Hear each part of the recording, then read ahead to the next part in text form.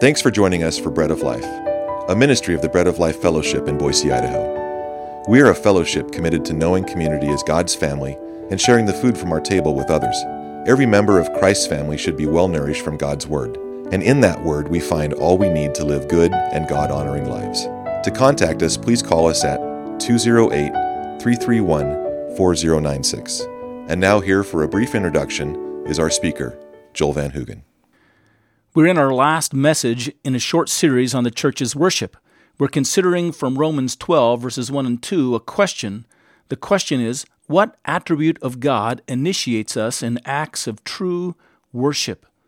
The angels before the throne of God call out in reverential awe to the holiness of God. Isaiah tells us such in Isaiah chapter 6. And yet they are not driven from the throne of God's presence at the revelation of His holiness, but they remain before Him and worship there. Could it be that God's holiness is the beginning point of our worship? Let's find out.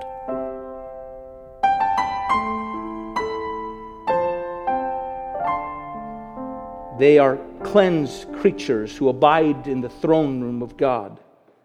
They themselves abide before Him in a state of holiness, and they worship at the expression of God's holiness. And though God's holiness is so concentratedly powerful that it seems to overwhelm them so that they cover their eyes with two wings, and they cover their feet with two wings, and they cannot stand still but fly about constantly, incessantly with two wings, and they cannot cease to speak of His holiness. Yet, it is not so overwhelming that it drives them from the presence of God. Instead, they untiringly glorify God in the revelation of His holiness. Their response is, holy, holy, holy. But you'll notice, if you read the passage, that that's not Isaiah's response. Isaiah doesn't issue forth the same cry that they issue for. His cry is not a cry of adoration, of wonder, even of awe. It's a cry of consternation and of overwhelming concern. Isaiah says, "Woe is me, for I am undone, for I am a man of unclean lips, and I dwell among a people of unclean lips."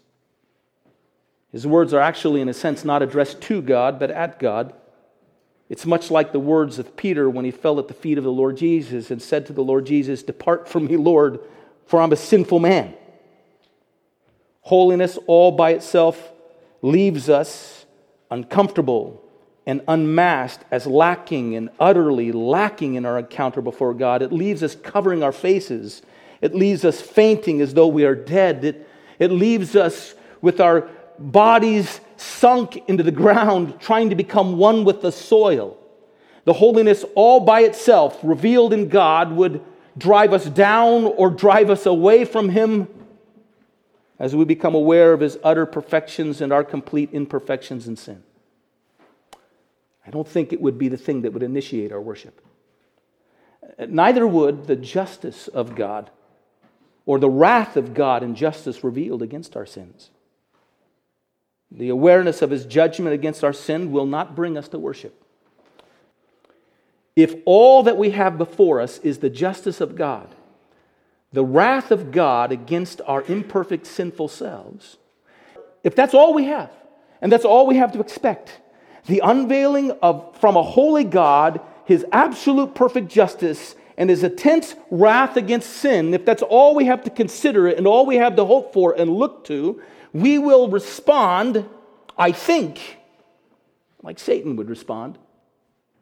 Condemned with nothing left for ourselves but a season of rebellion before God would extend His final blow of justice. We'd have no words of worship to give to God. Instead, in His presence, we would only cry out, possibly, our defiance. Before, in a sense, the sword of His justice fell upon us. With the inevitability of God's just wrath against our sins, if that is all that we have to look forward to, then we would or may just pour ourselves out into our own selfish rule until the day of that final judgment, until we're brought to the end. And then on that day, most likely, we would not go quietly before our execution, but we might reasonably cry out the words that you find in Revelation chapter 6. Turn there, Revelation chapter 6, verses 15 and 16. You read the passage, you might think how unreasonable these individuals are, but these individuals, on this occasion, see nothing but God's judgment and God's judgment. They have refused the extended hand of God's peace, and God extending out His hand to reconcile them. And before just wrath and just before judgment alone, on the great day of His judgment, we read this. And the kings of the earth, the great men, the rich men, the commanders, it's not just the kings of the earth, the great men, the rich men, the commanders, the mighty men, every slave and every free man, that's everyone, hid themselves in the caves and the rocks of the mountains, and said to the mountains and the rocks, fall on us and hide us from the face of Him who sits on the throne and from the wrath of the Lamb, for the great day of His wrath has come, and who is able to stand? Those are not words of adoration. That is not an expression of worship. Holiness does not initiate our worship, nor does God's just wrath against sin initiate our worship. Let me say to you that we may worship God for His holiness.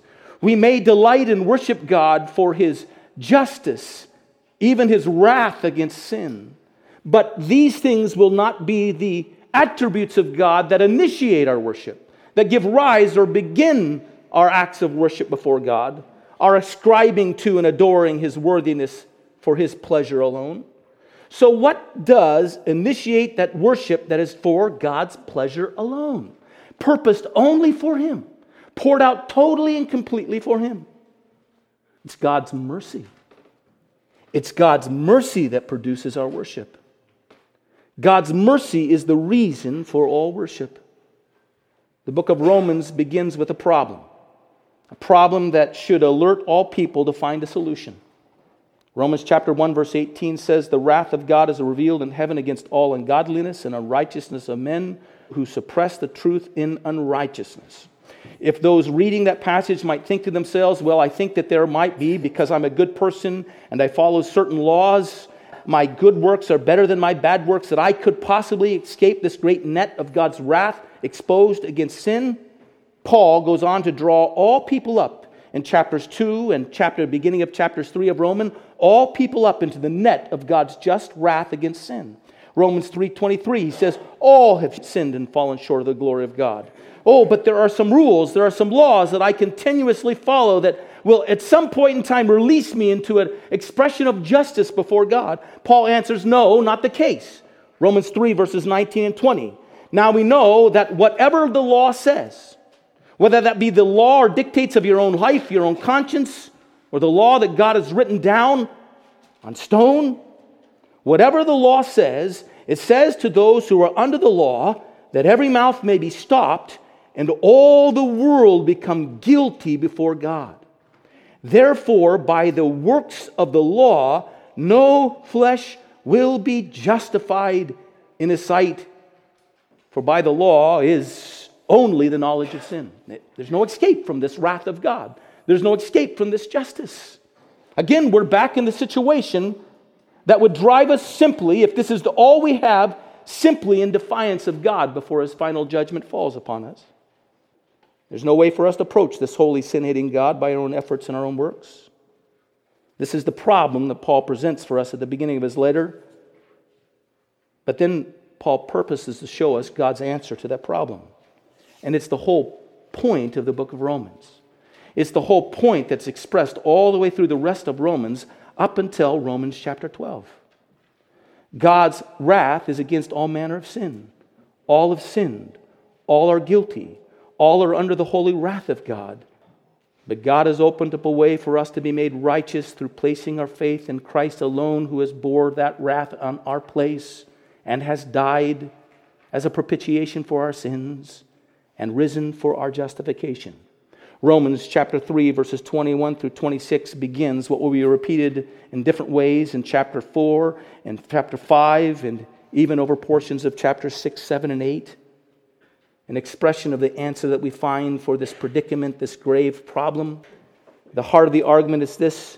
There you will see that the Lord Jesus is giving His life. He's shedding His blood in our place. as the answer for and the satisfaction for God's justice. He redeems us from the penalty of breaking God's holy law. He turns God's wrath away from those who believe in Him by bearing that wrath upon Himself as our propitiation. He offers to us sinners His righteousness freely as a gift if we but believe upon Him, so that our righteousness now becomes available to us through this work alone. Again, Romans 3, verses 21 through 26. Let me read it to you. For now the righteousness of God, apart from the law, is revealed, being revealed by the law and the prophets, even the righteousness of God through faith in Jesus Christ to all and on all who believe. There's no difference. For all have sinned and fallen short of the glory of God. There's no other way. Being justified freely by His grace through the redemption that is in Christ Jesus, who God set forth as a propitiation, the wrath receiver by His blood, through faith, to demonstrate His righteousness, because in His forbearance God passed over the sins that were previously committed, to demonstrate at the present time His righteousness, that He might be just and the justifier of the one who has faith in Jesus Christ. If you read Romans chapter 3 and 4, you'll see that here is expressed before us the wonderful truths of justification by faith in the death, burial, and resurrection of Jesus Christ. If you read Romans chapter 5, you'll see that the argument basically is an argument for peace with God, reconciliation with God through the one who became sin for us. If you read Romans 6 through 8, you'll see the rising and growing expression of that salvation moving upon us in sanctification, where we, the old man, is set apart as dead to sin, and we're given the new life and the resurrected power of Jesus Christ to live to His glory and His honor. In Romans 9 through 11, we see the sovereign mercy of God expressed, bringing that salvation to us. And then Paul breaks forth in his praise, and then Paul calls us to this response that we find in Romans chapter 12, verses 1 and 2.